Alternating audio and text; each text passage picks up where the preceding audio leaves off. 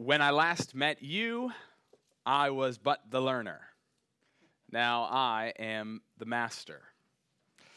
Only a master of evil, Darth. These are the famous last words between Obi-Wan Kenobi and Darth Vader from Star Wars A New Hope, the first episode that came out.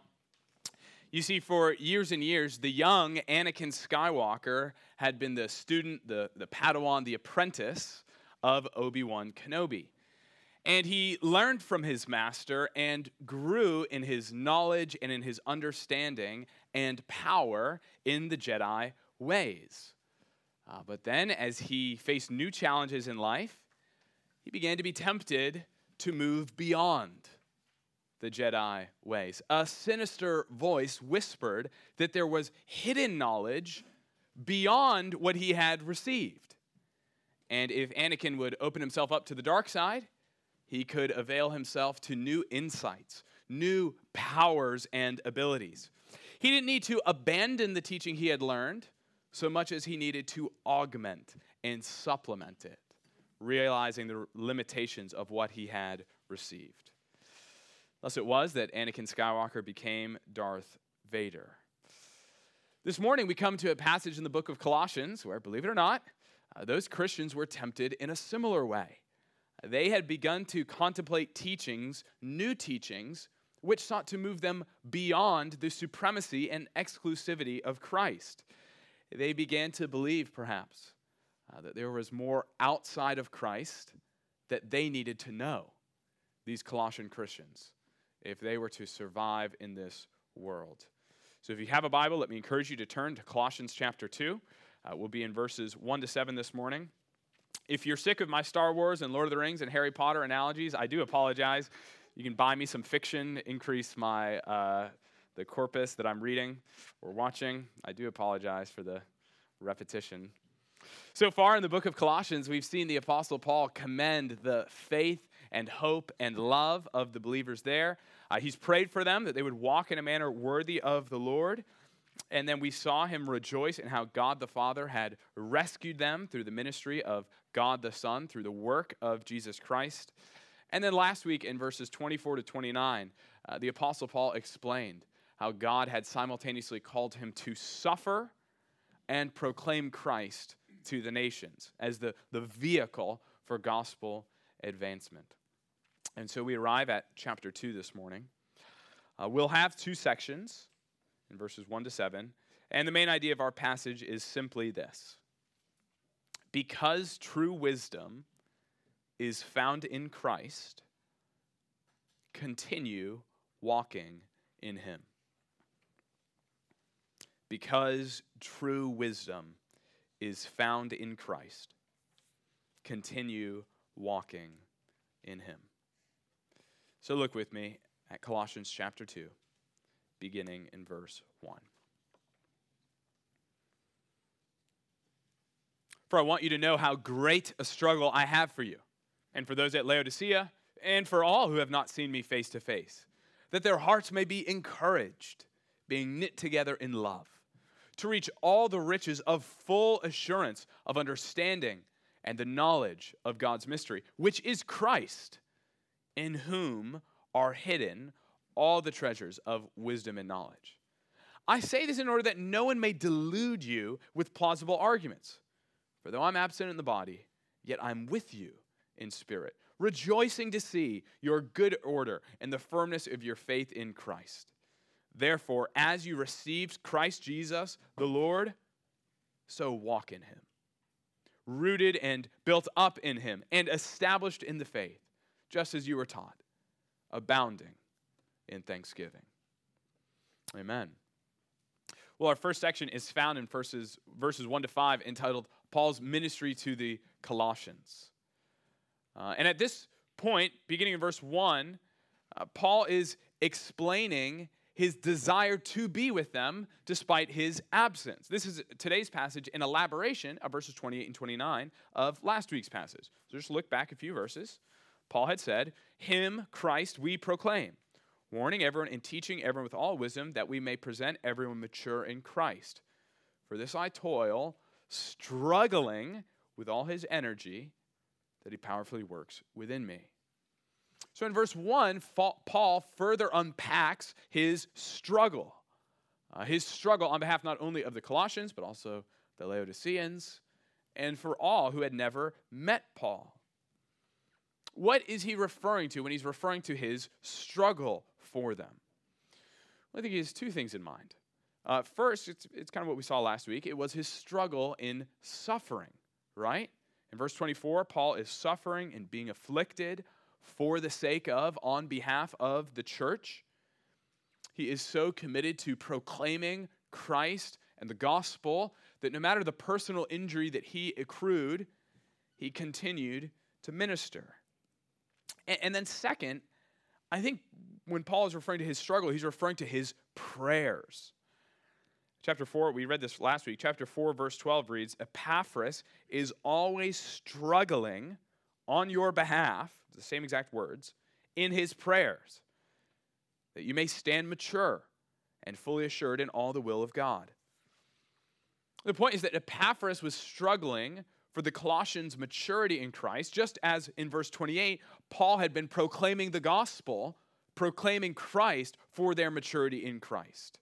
And so here he's laboring, he's praying, he's struggling that Christ would be formed in the Colossian Christians. This is how Paul is struggling on their behalf.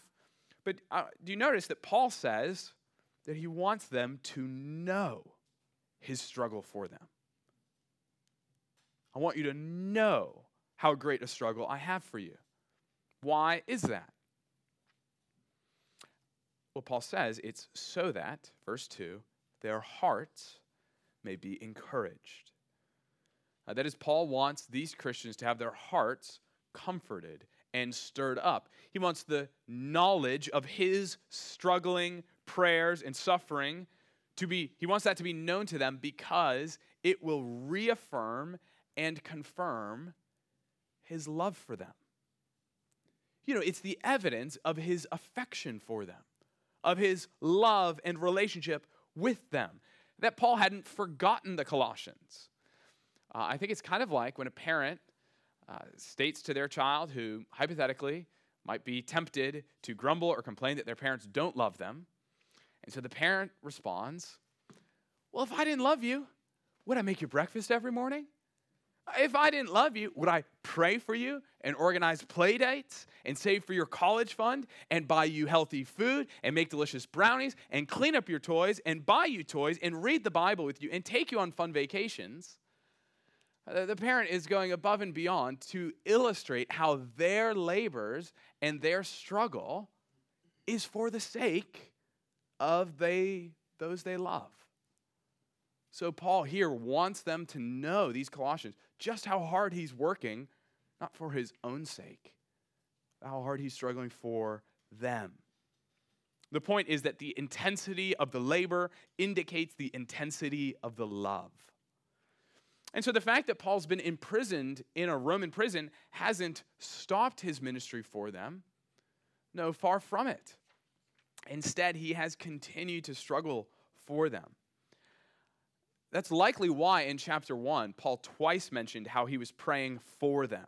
You notice that if you just look back at chapter 1, twice we see in verse 3, Paul says, we always thank God the Father of our Lord Jesus Christ when we pray for you. And then verse 9, and so from the day we have heard, we have not ceased to pray for you. Though Paul had been restricted from seeing them face to face because he's locked up, well, he's still able to minister. He still is able to pray for them. I think this should be an encouragement to you, Christian, that you too can do great spiritual good for others, though they are across the globe. You can struggle and labor on their behalf for their maturity in Christ, for their blessing and benefit, for missionaries and former church members, for family and friends. Though like Paul, we may not be able to be there face to face, we can pray for them. And let's not underestimate what prayer does. Not because in praying we are powerful, but in praying we're tapping into the God who is powerful. We're not in Arkansas, but he is. We're not in Vienna, Austria, but he is. And so we can pray for those we love, that God would do them good there, even where we ourselves cannot be.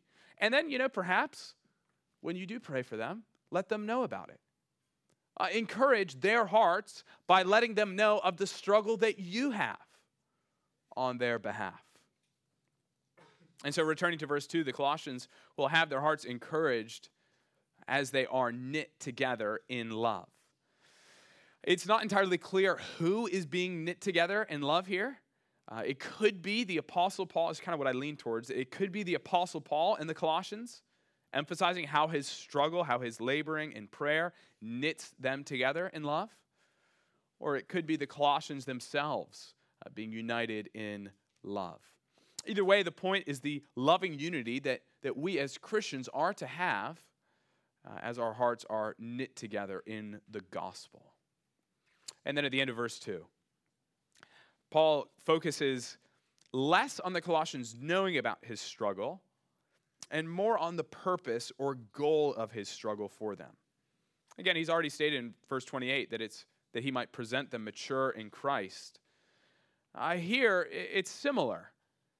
It's that they would reach all the riches of full assurance of understanding and the knowledge of God's mystery, which is Christ, in whom are hidden all the treasures of wisdom and knowledge. If Paul wanted his struggle to be known, to encourage the heart, here we see that the purpose of his ministry was to instruct the minds of these Colossian Christians. Paul wants them to gain knowledge, and he wants them to realize that this knowledge, according to verse 3, is in Christ, in whom are hidden all the treasures of wisdom and knowledge. So you see, there were some voices that had begun to insist that there was needed spiritual knowledge and insight, but that knowledge was outside of Christ. The Colossian Christians needed to look to other deities, other spiritualities, other powers to make their way through the spiritual world. Yet here, Paul reminds the congregation that they don't have to go outside of Christ for spiritual wisdom and understanding. Instead, true wisdom and insight is found in Christ Jesus. So, friend, would you understand the spiritual secrets of this world? Do you want to have unveiled the mystery at the heart of the universe? Well, then look no further than Christ. Paul's ministry existed to proclaim Christ, to warn and teach in all wisdom, because Christ is the fount. He is the source of all true insight and knowledge and understanding and heavenly wisdom. This means, brothers and sisters, that we don't need a Muhammad or a Joseph Smith or a Mary Baker Eddy. We don't need another prophet to disclose to us the truth about God. If you've seen Christ, you've seen the Father. You don't need another teacher because you have Christ's Spirit dwelling in you. The Lord Jesus Christ is God's final revelation. And so we don't have to find other spiritual gurus to find enlightenment. So, for example, if you ask, what is God like? Well, the answer is found in Christ. Do you want to know who is my creator? Look to Christ. What is the good life? The pattern is found in Christ. Will God punish evildoers? Remember Christ. Does God show mercy to the penitent? Christ is the key. Where's this universe heading? Is there a reason for existence and life? The answer is Christ. That's why I think Paul stated last week in verse 28, him we proclaim. The point is that in proclaiming Christ, Paul was declaring the most glorious, infinite, beautiful, majestic, wise, and eternal being that can be conceived of. It is no restriction or little thing to proclaim Christ. We would get bored eventually of Aristotle or Shakespeare or Oprah. Pick any other human teacher, and there is a limit on how much you can explore. But beloved, we will never mine the depths of Christ's infinite beauty and glory and work. He is always infinitely relevant and the most important factor in every circumstance of our lives. And so I just want to take a test case here. You're saying, Scott, that Christ is the most important thing, that true wisdom and insight is found in him. Well, what about it's a little bit of a silly example, but how do I install an air conditioner in my house? Are you saying, Scott, that Christ is the most relevant thing? That if I know Christ, that I know what I need to know to install a window unit in my house? Or how to, yes, that's what I'm saying. Because if you know Christ, well, he informs the reason why you're doing it, to love and serve your family. Because creation is a good thing, and even if you're a single person by yourself, it's good to subdue that little space and make it air-conditioned. You do it out of love for others, and you do it for the glory of God. There is a telos, a reason, a goal for all of our work, whether you eat or drink, whether you install air conditioners or not. Do all to the glory of God. So if you know Christ, something as mundane as installing a window unit in your apartment this weekend, maybe not this weekend, well, even such a thing as that, you know the most important things. And you think, well, Scott, I still don't know how to actually install and put it together. Well, that's okay. So you're hot. You're still going to glorify God in your hotness, whether you eat or drink, whether you're hot or cold, glorify God. No matter what circumstances we face in life, no matter the practicalities that we should pay attention to. I'm not saying don't pay attention to learning these things. But the most important thing in our life is always Christ. Somebody might be hot or cold for a week or a month or a season, but Christ's glory will redound forever and ever and ever. The good works that we do for others will glorify Christ and show his beauty forever and ever and ever. We are to understand Christ's person and character and work because we are to understand him rightly, to live rightly. Paul doesn't want the Colossian Christians here learning myths. He doesn't want them to devote themselves to speculative knowledge about these heavenly beings that supposedly require their attention. Paul wants them to understand the full assurance, the fullness of knowledge that is found in Christ. Part of what this means is that, brothers and sisters, you and I, we should devote ourselves to growing in our knowledge of Christ. Year after year, we want to be knowing more of his character, more of his work, more of his person. I think part of what this means is that theology matters. Part of what this means is that we should give ourselves to reading books that instruct us as to who God is. That's why we have literally a line item, a budget for pastors and staff of this church to allow them professional development and to buy books. Because we think it's important that they know the truth about who God is. And that's why we give out free books on Sunday nights, so that you will continue to grow in your knowledge of the gospel. That's what Paul wants for these Colossian Christians. And then in verse 4, he explicitly states why he's so insistent upon Christ's supremacy. He says, I say this in order that no one may delude you with plausible arguments. Paul is exhorting these Colossian Christians to see beyond empty rhetoric, but that's challenging, isn't it? Because the whole point is that it's plausible words. If Paul had said, I don't want anyone to delude you with really implausible arguments, well, then the Colossians would be like, yeah, we got that. But here, Paul's saying, you need to be able to see through. In ancient times and in modern, there's always been a power to words. They are powerful and potent, such that they can be used for great good or great evil. They convey ideas, and ideas change lives. Beloved, this means that we should beware. Beware the television you watch. the news articles you read, the podcasts you listen to, even the sermons you take in, that you be not deluded by plausible words. Listen with discernment.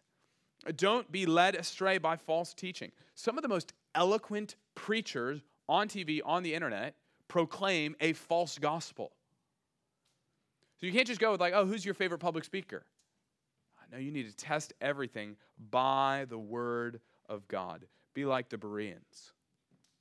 And so verse 5 concludes this section on Paul's ministry as he returns to the theme of verse 1. If Paul is physically absent from the Colossians, does this mean he is unconcerned about them? Well, we read in verse 5. For though I'm absent in body, yet I'm with you in spirit, rejoicing to see your good order in the firmness of your faith in Christ. Just as his struggle is evidence of his love, so here his absence is no evidence of his indifference. Far from it. Instead, Paul reminds these Colossian Christians that I am with you. I'm with you, though I'm physically locked up and I can't get to you. My flesh is not present. I'm with you in spirit. I'm praying for you. I'm aware of what's going on in your church so that I'm rejoicing with you. Let me just mention two applications here. First, it's better to be present in body. Now, obviously, the Apostle Paul was not talking about smartphones or the internet or live streaming technologies. Let me just state, like, super briefly, that there is something about physical presence that ministers to other people. There's something about being with someone in their grief or in their joy that is comforting and encouraging and a demonstration of love. So if you're locked up in a jail or if there's a global pandemic, praise God for the ability to write letters or to FaceTime. As Paul says, I am with you in spirit. But let me encourage you, beloved, to continue making being physically present with the saints a high priority in your week. Paul longed to be with these Christians. Make that your desire to physically be with God's people week in and week out, even as you do that. And then second, notice that Paul had unfulfilled ministry desires that he had to entrust to the Lord. This really struck me this week. One of the marks of being a Christian, well, it's not that now all our desires get fulfilled, but one of the marks of being a Christian is that our aspirations change. We don't mainly just desire for ourselves, but for others. Previously, before we were Christians, we thought about ourselves and our name and our money and our priorities and our agenda and our whatever. But as a Christian, all of a sudden, God the Spirit just kind of bubbles up in us these desires to do good for others. Even the desires that God himself prevents us from fulfilling. It just struck me, like, Christian, be encouraged that the same God who creates in you the desire to serve others is the same God who sometimes prevents you from fulfilling that. Whether it's bringing a meal to a sick family or cleaning someone's house to give them a break, instructing your own kids, hosting out-of-town visitors, discipling a new Christian, evangelizing your neighbor, being hospitable towards outsiders, praying more for the lost, giving more to the church, preaching God's word more often, teaching the Bible to the kids at Trinity, or 1,000 other good desires. Don't be discouraged if, like Paul, you are unable to fulfill those. God is in control.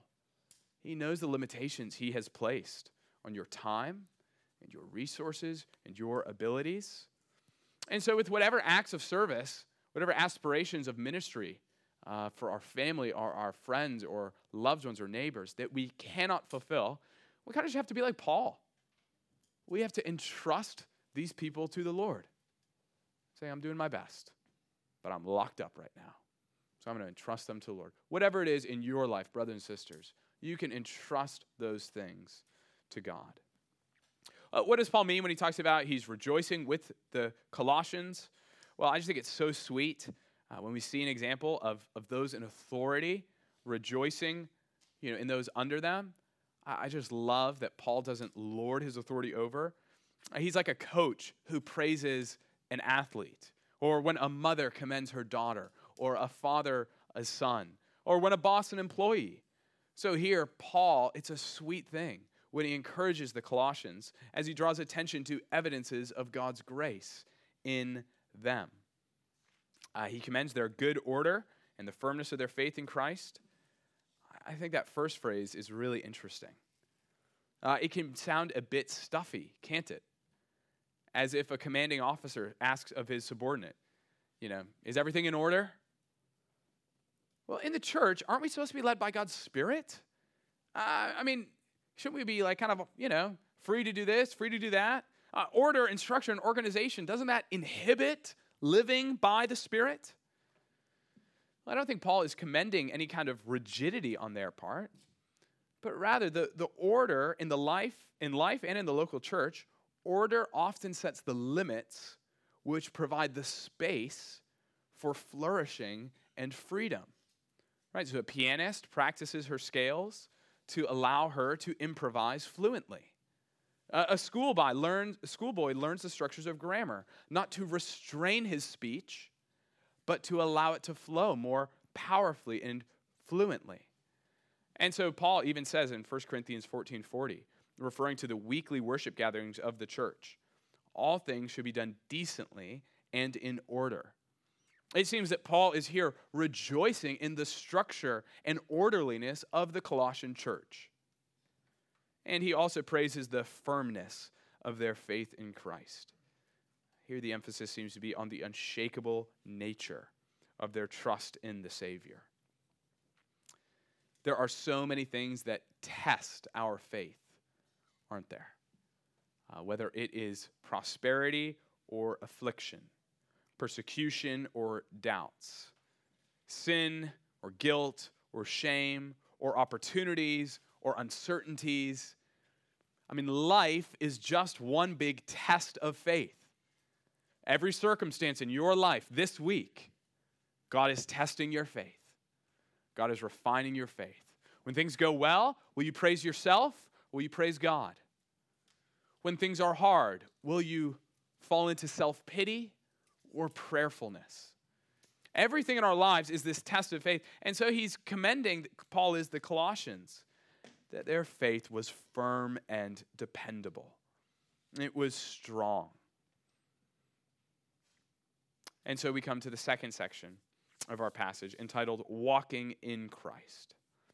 It's in light of Paul's ministry to the Colossians, in light of his struggle for them to know the fullness of the knowledge of God in Christ, that Paul states in verse 6, "Therefore, as you received Christ Jesus the Lord, so walk in him." Really, in verses 6 and 7, there's just kind of one main verb. It's there at the end of verse 6, just read it, walk in him. And so verses 6 and 7 kind of boil down to that, walk in Christ. And Paul gives us 2 reasons we should do that and 4 ways that we do that. The 2 reasons are found at the beginning of verse 6. First, the therefore indicates that Paul's argument has come to a conclusion. He's just pointed out that the fullness of the riches of insight are found in Christ. And so it's in light of that he's going to say, walk in Christ. It's because Christ is full that you should abide in him. And then second, Paul states, therefore, as you received Christ Jesus, the Lord. The point is that the good news, the gospel about Christ's person and work, well, you've already received it. Paul had mentioned it in chapter 1 when he talked about Epaphras bringing the gospel to them. And so Paul's point is, look, you started well. You received the truth. Now don't abandon it. You've received it. And so, Christian, don't deconstruct your faith, seeking to move beyond what you have been taught. In a society obsessed with novelty, and that's skeptical of things that are passed down and handed down to us, one of the marks of mature Christianity is not abandoning that which we have received. These Colossian Christians had heard a faithful gospel message in Epaphras' preaching. And so Paul wants them to stay tethered to that. It's so sad. I trust you guys have the same experience. When you see friends, family members, who once were walking with Christ, they had received the gospel, and they think they've found something new and better. Some new take on Christianity. Some new understanding of who Jesus really is. Or how the apostles perverted Jesus' message. They think they have found something that was once lacking. Oh, brothers and sisters, I beg of you, don't try to move on from Christ. If you try to improve upon the message you have received, you will only make it worse. These Colossians had received the news that Christ Jesus is the Lord. This is a big deal, a big statement. It's to state that Jesus of Nazareth, the Jewish rabbi and carpenter from a no-name village, is the Christ, right? He's the Messiah, the King of Israel. And more than that, he's the Lord of Israel. The Lord, the very name that Jews ascribe to God. Yahweh, which was translated as Kurios, or Lord in the Old Testament, that is applied to this Jewish peasant. Jesus of Nazareth is God in flesh. The God of Israel became a man. That's why when Christians say that Jesus is Lord, we're not just saying Jesus is in control. We're not just saying Jesus is master. That's true. We're saying Jesus is the Lord. He is the Lord God. He's the God of heaven and earth. This is what Paul is commending to these Christians to continue in. And again, it struck me this week. Please come find me after service if you think you disagree. I can't think of a single verse in the New Testament where someone has too high a view of Jesus that then needs to be corrected. Like seriously, if you're aware of something, let me know. I think there are lots of verses where people misunderstand his identity and they underestimate him. They don't understand his deity and his fullness. But I can't think of any examples where Jesus is overestimated. So Paul doesn't here say, I know you received the good news that Jesus is Lord. I'm here to tell you, bring it back a notch. Nope. He says, you've heard it exactly right. Jesus is Lord of Israel, Lord of all. And so it's because they've heard this message, it's because all the riches of understanding are in Christ, that Paul gives us that main verb, main clause, walk in him. You know, we are a sedentary people, more likely to sit and drive a car than anything else. But back then, walking was the normal means of transportation. It was exceedingly common. So that's why in the Bible, Old Testament and New, the phrase of walking, it became synonymous with living, right? So walk a certain way, live a certain way. In chapter 1, Paul had already prayed for the Colossians to walk in a manner worthy of the Lord, fully pleasing to him. So go about your day-to-day living, fully pleasing to him. It's because walking is such an apt illustration of life that many people talk today about the journey of life. It was this very image that John Bunyan took up in his famous Pilgrim's Progress. You remember that allegory where the pilgrim Christian, he travels from the city of destruction to the celestial city, to heaven. And on this journey, Christian is walking the straight and narrow. He faces innumerable difficulties. Toils and snares, dangers abound. While he often stumbles and is frightened and even led astray, it is always through Christ that he continues on his journey. And so Christians, keep walking in Christ. Don't give up. Don't grow weary. Don't stop. Don't turn back. One Christian describes the Christian life as a long obedience in the same direction. The Christian life is a long obedience in the same direction. And this means that endurance is needed. The key to the Christian life isn't learning new and novel ideas. It's going deeper in your knowledge and love and obedience and trust in Christ. So older saints, don't stop reading the Bible. Don't stop showing up at church. Don't stop rehearsing the gospel to yourself. Don't think, I've heard all this before. There's nothing new in this. Give me something new. Give me something exciting. Keep walking in Christ. And younger saints, don't naively assume that which is new is better than what came before it.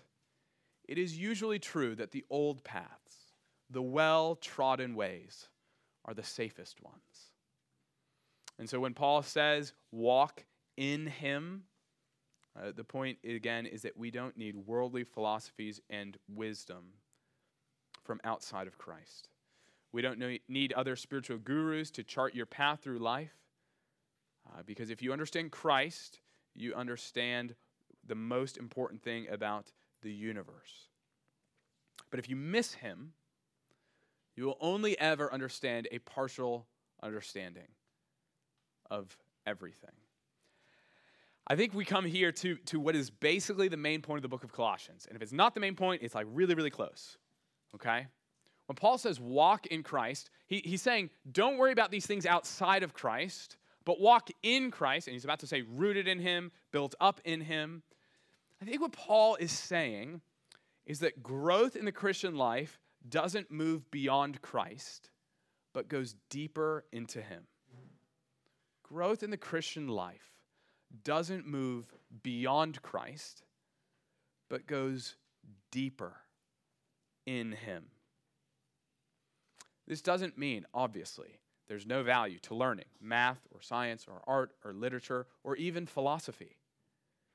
But as John Piper puts it in his book, Don't Waste Your Life, you don't have to know a lot of things for your life to make a lasting difference in the world, but you do have to know the few great things that matter, perhaps just one, and then be willing to live for them and die for them. The people that make a durable difference in the world are not the people who have mastered many things, but who have been mastered by one great thing. Friends, that one great reality is Christ. That's why we need to walk in him. And so how do we do that? Well, Paul concludes our passage with 4 ways. First, we walk in him as we are rooted in him. You see, Christ must be our stability and foundation in life. Why is it that these great oak trees, right, can shoot up hundreds of feet in the air? They can remain standing amidst hurricanes and nor'easters. Hey, you guys are like, what trees have you been seeing, Scott? Right? I mean, you think about the hurricanes and the nor'easters, the snow, the wind, the rain, and they're still there hundreds of years later, hundreds of feet in the air. How do they do it? Well, it's because of their roots, right? Without the roots, the trees would be nothing. They'd blow over at a hairdryer. The roots provide the stability and security, the nutrients, and the sustenance for growth. So it is, friends, that if you are not feeding on Christ by faith, if you are not nourished by him, if he does not anchor your soul, you will be blown apart by life's trials. Your joy will prove fleeting. Your contentment, one phone call away from dissipating. Your patience and love for others, one diagnosis away from being twisted. Friends, if we would be strong in this life, if we would be a shade to others to be able to help and nurture and sustain others, if you would grow as a Christian, you must be rooted, grounded in Christ. Second, we walk in Christ as we're built up in him. So the roots had denoted cause and stability, but growth, being built up, it indicates the goal, the purpose. The language of being built up, it's similar to the temple language we'd used a few weeks ago. So as a church, Christians, we are the living stones being built together to form the temple of God, where God's presence dwells. And so for us to be built up in Christ means that we become more like him. It means that we become more like our Savior, into a more fitting place for God to reside. And so it's so important that we see that Christ is both the sustaining and stabilizing root of our lives and the built-up pinnacle of our existence. He's the A to Z. And it's important that we realize this because whoever glorified a tree for its roots? Right? Nobody. The leaf peepers don't flock to New England to look at the roots of these trees. They go to see the glory, the heights, the beauty. I'm sure the roots are great, but the roots exist for something else. And so the question is, what are you being built up into? Do you have yourself at the pinnacle? Christ exists to support me being the best me that I define myself. Or are we being built up into the temple of Christ? He is the one who grounds us, but he's also the point in which our lives are aiming. He is the reason we are being constructed into the temple. So, Christian, this means that any loveliness that you possess, it is Christ in you. Any peace amidst uncertainty, any joy amidst sorrow, any sacrifices you cheerfully endure, that is you being built up in him, even as you draw on his power. The third way we walk in Christ is as we are established in the faith, just as we were taught. Here, Paul is not referring to personal belief, like personal faith or trust, but rather the faith, once for all delivered to the saints. It refers to the doctrines that these Colossians had been taught. And so, friends, again, I don't want to bang this drum too much, but theology is not the enemy of discipleship.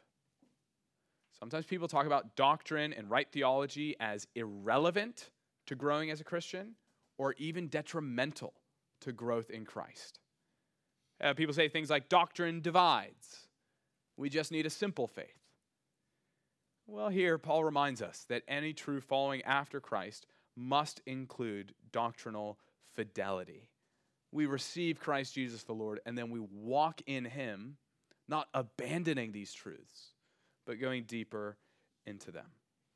And so fourth and finally, we walk in Christ as we abound in thanksgiving. Now, this is really interesting. We had covered this a few months ago. Paul prayed in chapter 1, verse 10, that the Colossians would walk in a manner worthy of the Lord. He actually gave 4 ways that happened back then. And do you remember, I think it's verse 12, what the fourth one is? Yeah. He concluded that list of ways you walk worthy of the Lord, fully pleasing to him, by stating, you give thanks to the Father who has qualified you to share in the inheritance of the saints. Why does Paul keep bringing up Thanksgiving? Is he like early American settler? Is he just like, what's he getting at here? Why is Thanksgiving such a big deal in the Christian life? Well, beloved, it's because Thanksgiving is the thermometer revealing how much you understand salvation to be all of grace. Thanksgiving is the thermometer which tells you how much you understand that salvation is all of grace. Because if I think I get into heaven on the basis of my good deeds, and I've been a pretty decent person lately, well, I'll tend to think less highly of Christ's work. But when I realize what a rotten sinner I am, that all we like sheep have gone astray, that all fall short of the glory of God, that God's wrath is revealed from heaven against all ungodliness and unrighteousness of mankind, that the wages of sin is death. When I realize all of that, and yet God saved me through the perfect life, sacrificial death, and victorious resurrection of his Son, Jesus Christ, when I behold the panorama of my ugliness and Christ's loveliness, what should be my response? But gratitude. Right? Like there's just no way that you can truly know the gracious gift of salvation and not be grateful.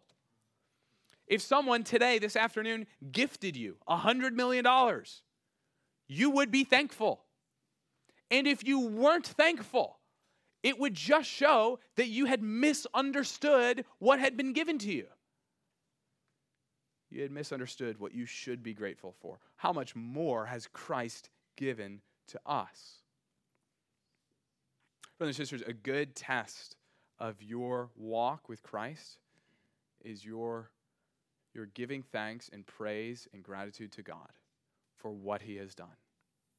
Whether it's been 5 months or 5 years or 5 decades since you first received it, don't let Christ's salvation grow stale in your hearts. Don't cease to be amazed by his love. If you've never received that gift of salvation, that's what's offered to you this morning. That's what we want you to understand and know. The gift of salvation that God offers through his Son, Jesus Christ, to be received by faith. That's why we're so grateful. If salvation was something that we had earned, well, who's grateful for that? When your boss gives you your paycheck, you might say thank you, but really you're like, yeah, I earned this. But when somebody gives you a gift, gratitude swells up in our hearts. And so, brothers and sisters, if you have turned from your sin and been united to Christ, you and I, we have all that we need for life and godliness. All the spiritual insight and wisdom that we need is found in Christ. So, brothers and sisters, don't abandon him. Don't seek to move beyond Christ. Instead, like Christian in Pilgrim's Progress, keep walking, knowing that very soon you will reach the celestial city. Let's pray. Heavenly Father, we do thank you. We do praise you that you don't treat us as our sins deserve. We thank you that you have qualified us to share in the inheritance of the saints in light, though we are unqualified due to our sin, even the sin we've committed this past week. Father, we never cease to be in need of your grace. And so would you never let us forget? Would you never let us be ungrateful for what you have given to us through the person of your Son? We pray that you'd stir up that love and affection even now. We pray these things in Christ's name. Amen.